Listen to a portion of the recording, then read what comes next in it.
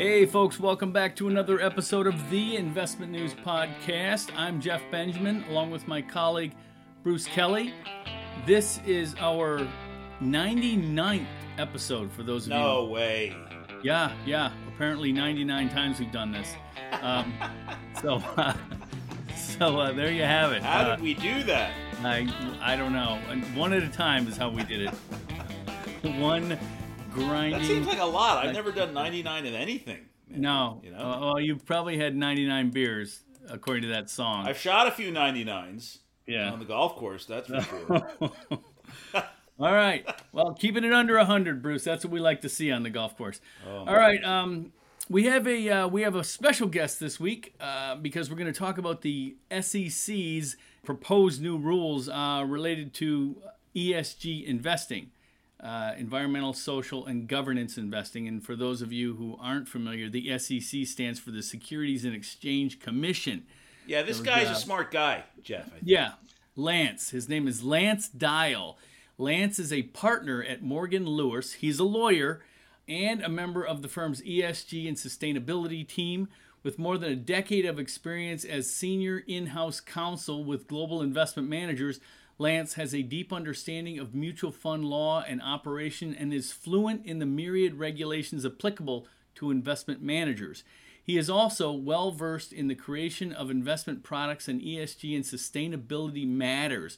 And he told us just before we started recording that he is a nerd. He is an adult nerd, he said. So, well, I called him a nerd. To be fair, Lance didn't come out and say, "Hey, I'm a nerd." I think I said. I often do, though, so... Yeah. It's a little poetic license there. I worded it how I wanted to. So, hey, Lance, thank you for being here. Welcome to the show. My pleasure. Thanks for having me. I'm a little disappointed that I'm on the 99th and not the 100 episode spectacular. Oh, wow. So, but 99 is good. 99 is good. 99 is the one they remember. So, Lance, let's kind of get into this here. Lay the foundation a little bit about this the new SEC ESG disclosure and fund name proposal. What has the SEC actually done, and when did they do it? And without taking us into the legal jargon that I know you're familiar with, talk to us so that Bruce and I can understand it. All right? Sure, happy to do it. So, I guess where I'd start is that Gary Gensler, as chair of the Securities and Exchange Commission, has expressed a lot of concerns about asset managers and greenwashing. And what that means is people who you hire to manage your money are telling you things about the way they manage the money in a way that suggests that they're paying a lot of attention to environmental, social, and governance, or ESG concerns, when they may not be doing that. So the SEC is concerned about that, and Gary Gensler actually did a Twitter video where he talks about how ESG disclosures should be like what you see on the side of a carton of milk. You really want to know what's inside of that. How does it work? What's going on? Because there's a huge level of demand on the investment side for people who manage money in a way that's consistent with ESG values.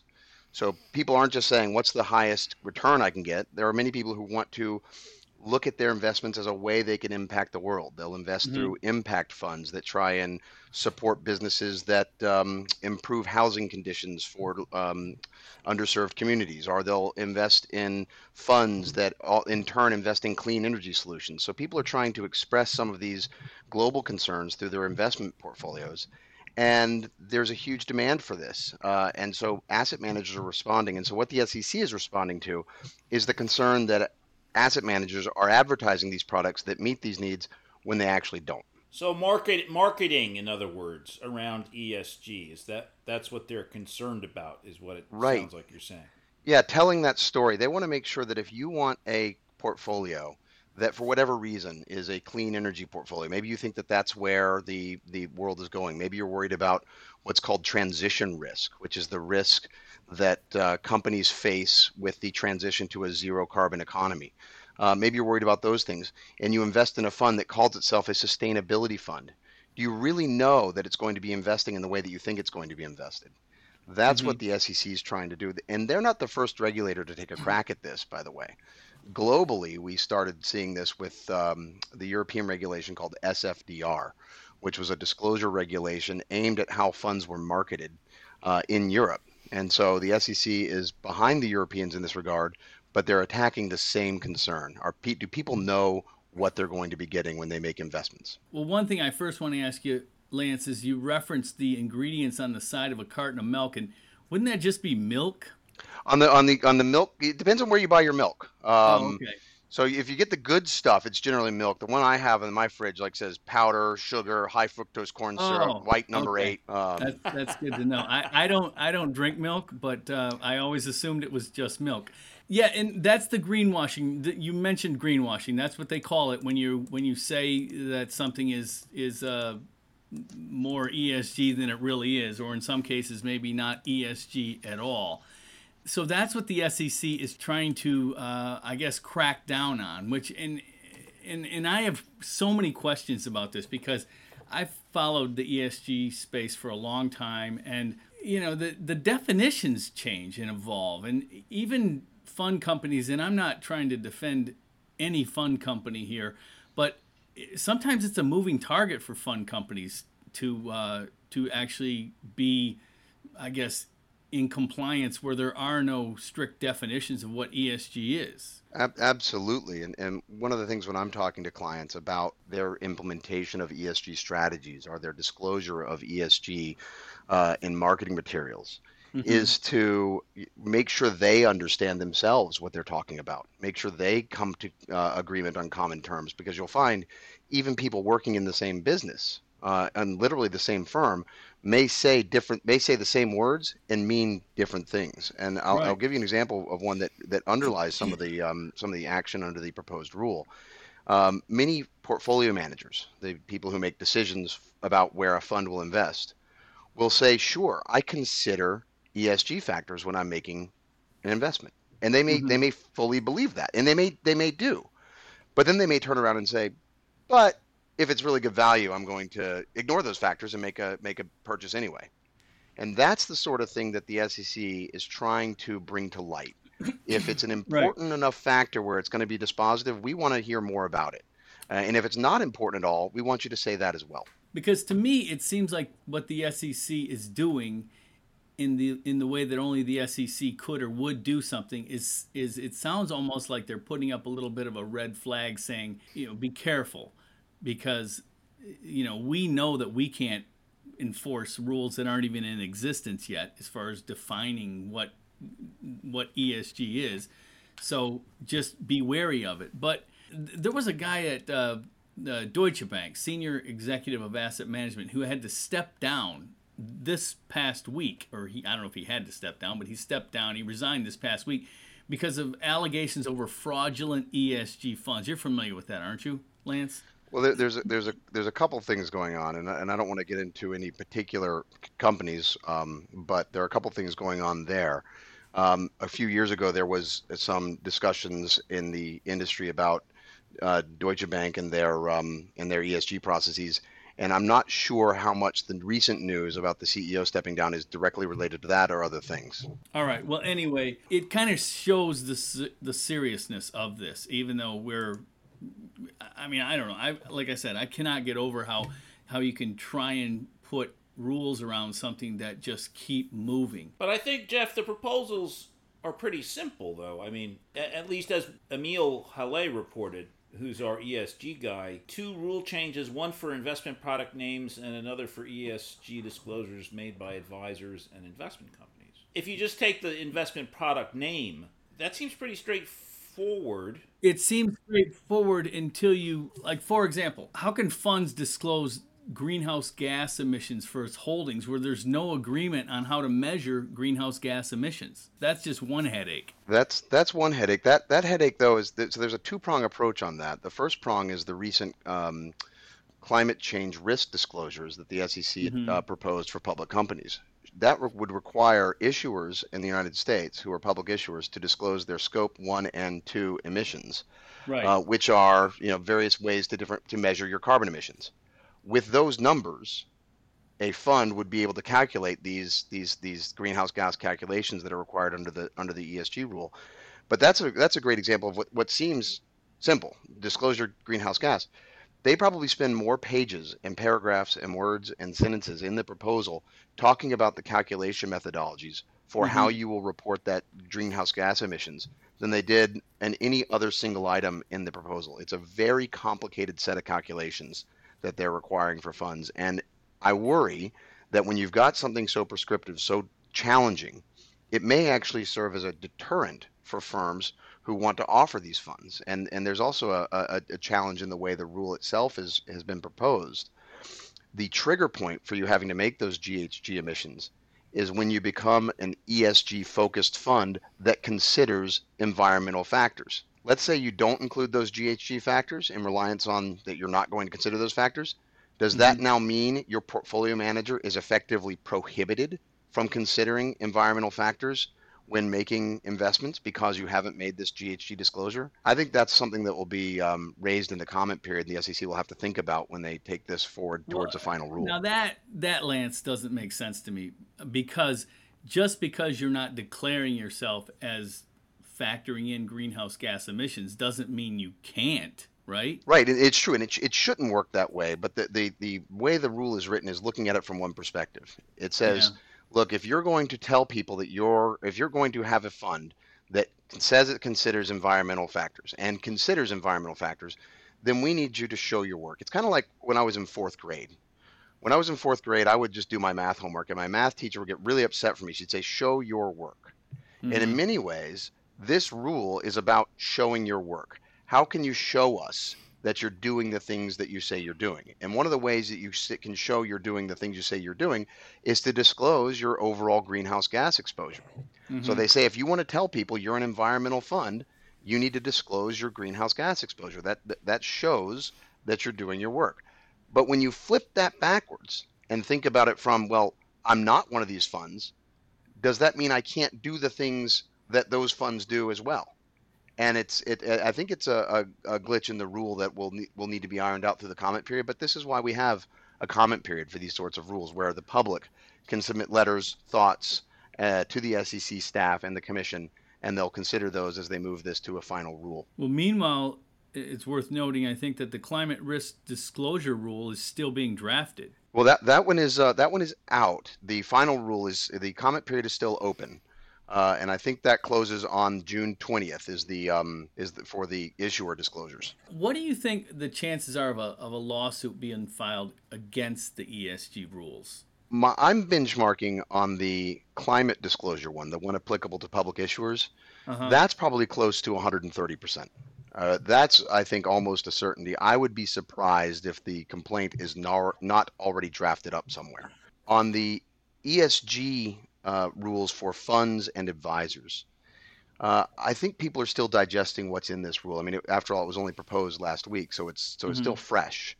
And so, I think the likelihood of it being caught up in a lawsuit will depend on, one, the fate of the original climate disclosure rule, because as Jeff, you mentioned, these things tie together. You can't do the GHG emissions disclosures if you don't have those issuer disclosures.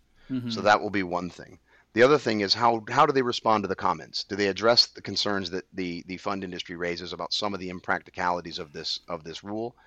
If they do, some of the guts of it are good. They are truth in disclosure. They are requiring people to say what they do and do what they say, which is a good thing for the industry because it creates trust. So I don't know that this one, I don't know. I can't benchmark what this one will be sued. On the names rule itself, which is a separate proposal, that one has its own complications. And again, I think we'll see how that digests through the comment process as to whether or not people get upset about that one. Let's talk a little bit more about the names rule, because that, as Bruce said, it sounds kind of simple. You know what I mean? Don't say you're a green fund if you're not. But obviously there's more to it than that, right? Yeah. So the names rule proposal, it actually builds on a rule that's been around for about 20 years. 2001 was when the original names rule came out. And what the names rule was about is they said, look, we want people who are buying a fund that says it's a bond fund to know they're getting bonds. Like, we don't want bond funds to invest in equities. So it was originally a fairly simple rule that said, if you're going to call yourself a bond fund, then you need to adopt a policy that says that you're going to invest at least 80% of your assets in bonds. straightforward. And then that made sure that people are getting what they're being advertised through the fund's name. Mm-hmm. There were some concerns with that as that developed, and some of the primary concerns were that some fund names kind of resisted criteria like that. So you might have an income fund. What does that Mm-hmm. mean? That's not bonds versus stocks. That's income. Or a global fund, or a value fund, or a growth fund. These were not covered by the names rule. And this new proposal seeks to expand the names rule to cover those. So now it's moving into the world. Instead of just, are you a bond? Are you an equity? You're going to say, are you a is this investment consistent with your growth strategy? And Uh-huh. again, it's a lot of showing your work. You'll have to show and prove out that you've adopted an 80% policy. Everything 80% of the assets are growth assets, and then you're going to have to show and prove out that you are in fact following that. And that's the same thing with ESG. They say in there, look, if you're gonna name your fund ESG, you have to have some serious ESG bona fides. And Mm-hmm. one of the things that they do, borrowing from the ESG rule, is to say if you're just an ESG incorporation fund, a fund that just says we consider ESG, then you can't call yourself an ESG fund or a sustainability fund. You Mm-hmm. need to do something more if you're going to bear the moniker sustainability ESG. Otherwise, we think it's misleading because if you'll remember back earlier on, I mentioned the portfolio manager who may just say, yeah, I consider it, but I dismiss it. They don't want those funds getting the ESG name, and that's the element in the ESG rule in the names rule rather, that Mm-hmm. addresses ESG. What do you think happens if Republicans take control of Congress in 2023 with these rules? Do you see some kind of move away from a focus on ESG rules? Well, Congress can switch, and Gensler still has his seat. Mm-hmm. So Gensler drives the agenda, and the SEC itself is a independent agency. So they are not necessarily beholden to Congress. Now that doesn't mean that Congress can't make life challenging for Chairman Gensler. They can Mm-hmm. summon him to the Hill to testify on X, Y, and Z. They can make him justify everything. They can threaten withholding of funding unless he withdraws certain proposals or does things. So they Mm-hmm. can try and do things. It's going to depend on how much of their arsenal they want to deploy on these. But as a matter of course, just a switch in the political party of Congress won't necessarily turn the switch.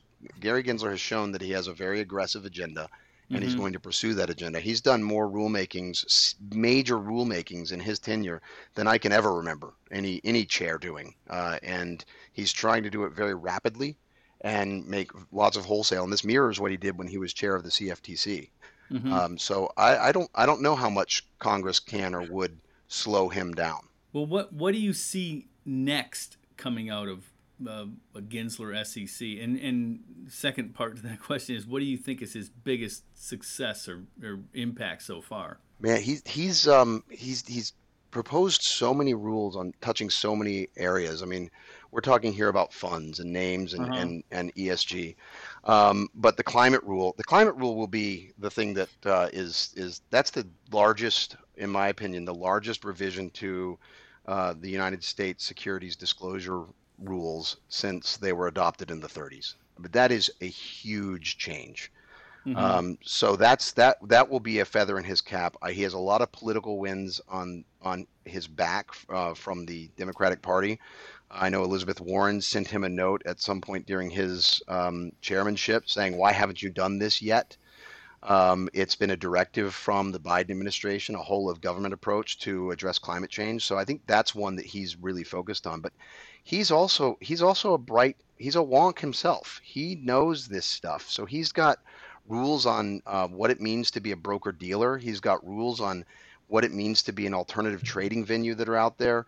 The Mm-hmm. rules that he is adopting have far-reaching implications, and one of the concerns industry has raised throughout his tenure is, look, you're doing so much, we can't even assess how it's going to impact our industry because so much of this will interrelate.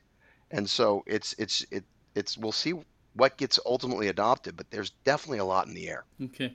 Bruce, anything else for Lance?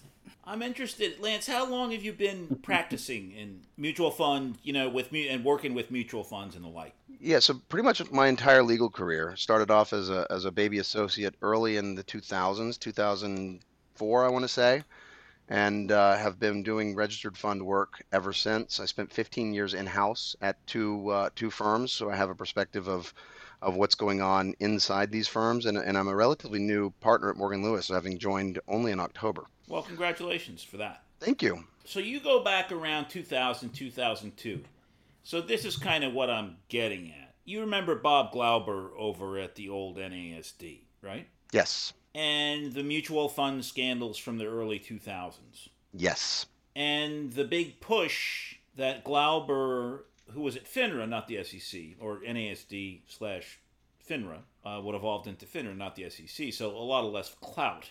But I remember Bob Glauber, who recently passed away, making a big deal about simplified mutual fund disclosure. Do you remember all that, any of that, or no? Yes. No, it was. It was a big deal, right?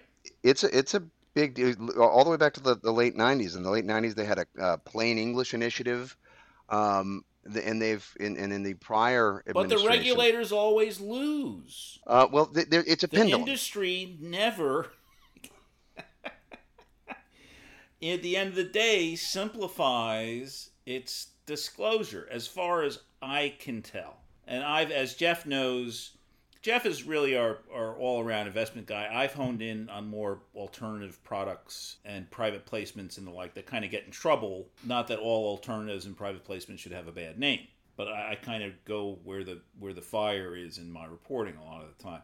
But it just seems to me, I'm listening to you guys and I'm thinking, gosh, I remember Bob Glauber all the way back in like Palm Springs in 2004 in this NASD meeting saying they were going to have a one-page mutual fund disclosure, and it never happens. It kind of happened. What happened back in 2000, I want to say 8, 9, 10, somewhere right around there. I can't remember the exact date. But the SEC adopted new rules allowing for mutual funds to produce what was called a summary prospectus. Right. And the idea was to take this giant document and reduce it to about 4 pages. Right, and the mutual fund prospectus is how many pages? The single fund prospectus is going to be in the dozens and dozens of pages. Right. If you look at a fund family, you're in the reams of paper because you've Right. got multiple documents and so on. And the reason for that is because of all these, every regulator who gets in and wants to do something wants to do it through disclosure, and so there's new disclosure requirements. I mean, these ESG disclosure requirements that we have are going to add several pages to all of these prospectuses. Right. There was in the prior administration under Chair Clayton, there was an initiative spearheaded by the head of the Division of Investment Management, Dahlia Blass, at the time, who wanted to simplify all this disclosure. She wanted Right. to simplify it for the boards. She wanted to simplify it for funds. And they did investor workshops on what works and what doesn't work. And there's actually a proposal out there that we may see come to fruition. I don't know, but it's changing the way shareholder reports are generated and to allow for more layered disclosure and more accessible disclosure. So it is something the SEC has wrestled with, and it's kind of, there's both sides. There's one side that they want more disclosure because that's their tool to regulate. The more disclosure they have, the more they can see into your conduct, the more they can examine you, the more that they can. Well, that's the lawyer's pay argument, attention. if That's you don't right. mind me saying. No, it is the lawyer's argument, and disclosure is a lawyer's tool, and so there's that.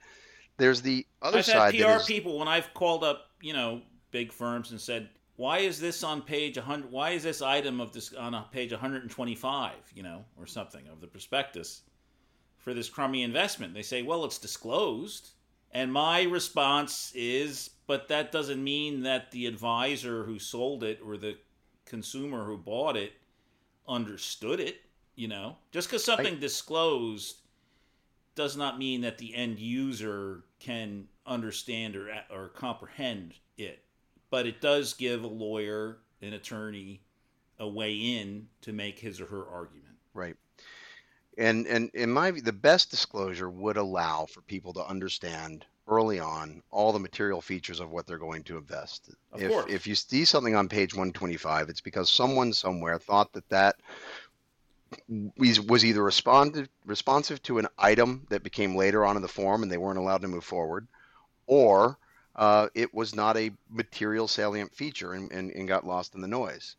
But you're right, we can always do better on disclosure. And the initiative that Dahlia Blass had, I think, was a worthwhile initiative to really help out investors get accessible disclosure. And hopefully that continues to move forward. So when are you going over to the SEC so you can straighten all these guys out over there? I just got here, so I'm still getting my feet wet on the whole law firm thing. But who knows? Okay, well, I'm all for simplified disclosure, Jeff, right? But it just doesn't seem that we get it enough or get it with the hot new products like ESG. Yeah, and Lance knows well that simplifying legal documents is not something a lawyer is going to be able to do. Hey, Lance, I got one more thing for you. Back to ESG for a second here. Sure. What impact? I mean, we know that ESG has been one of the hottest things out there, at least from a sales perspective. What impact do these rules, these proposed rules, what are they likely to have on the ESG space? Is it going to clean it up? Is it going to make people feel more confident because it maybe it feels like the regulators are on top of them, or what do you think? It's hard to say now because these rules are in their proposal stage, but I think one obvious impact is that we're going to have more disclosure. Sorry, Bruce. We're going to have more pages of disclosure on ESG, and that means that there's going to be a lot more for investors to digest and read and understand. And so that's going to be one thing that's out there. Another thing that's going to be out there is one of the categories in the ESG rule is the ESG integration fund. And that's when they say, and I get back to that example, if you're just saying I consider ESG, you shouldn't advertise that. You're not an ESG fund. You're not a sustainable fund. So we might see some changes in fund names because of both the names rule and because of the ESG rule as people assess whether or not they fit into the new categories or whether they want to and can make the disclosures that are necessary. So I think we'll see some funds change and change their strategies and move forward. If you flash forward 5 years, though, Jeff, to your question, if we have a good standardized, workable ESG framework where funds know what they need to disclose, know how they need to disclose it, I think the market is better off. I think people have more confidence, just like you have in your milk with your ingredients of milk. People will be able to pull up their ESG fund and see ingredients ESG and know that that means something and that everybody knows what that means. And so I think rules like this will, over long term, make for better, more accurate disclosure. But there will be a transition period where we're trying to get them right and we're trying to adjust to whatever gets ultimately passed, which may take some time. I like the way you slipped in your milk analogy one more time. Freaking lawyers. Lance Dial, partner at Morgan Lewis. Thank you very much for being here. Really good stuff. Very informative, and I know I learned a lot, and I can't wait to get you back on here for an update in a few months to tell us where it's going next. Happy to do so. This was fun. Thank you, Lance. Great. Thank you. All right, Jeff, that was another great episode of the Investment News Podcast. If it's Monday, it's time for another podcast. And we want to thank our special guests, Lance Dial, partner at Morgan Lewis and a member of the firm's ESG and sustainability team.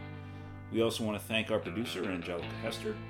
Of course, you can find the Investment News Podcast at investmentnews.com, as well as all those other great places where you get your podcasts, Apple, Spotify, Google Play, Stitcher. Leave us a review on Apple. Please follow us on Spotify. If you want to reach out and complain or cajole or whatever, you can get Jeff on Twitter via @BenjiWriter. I'm on Twitter too.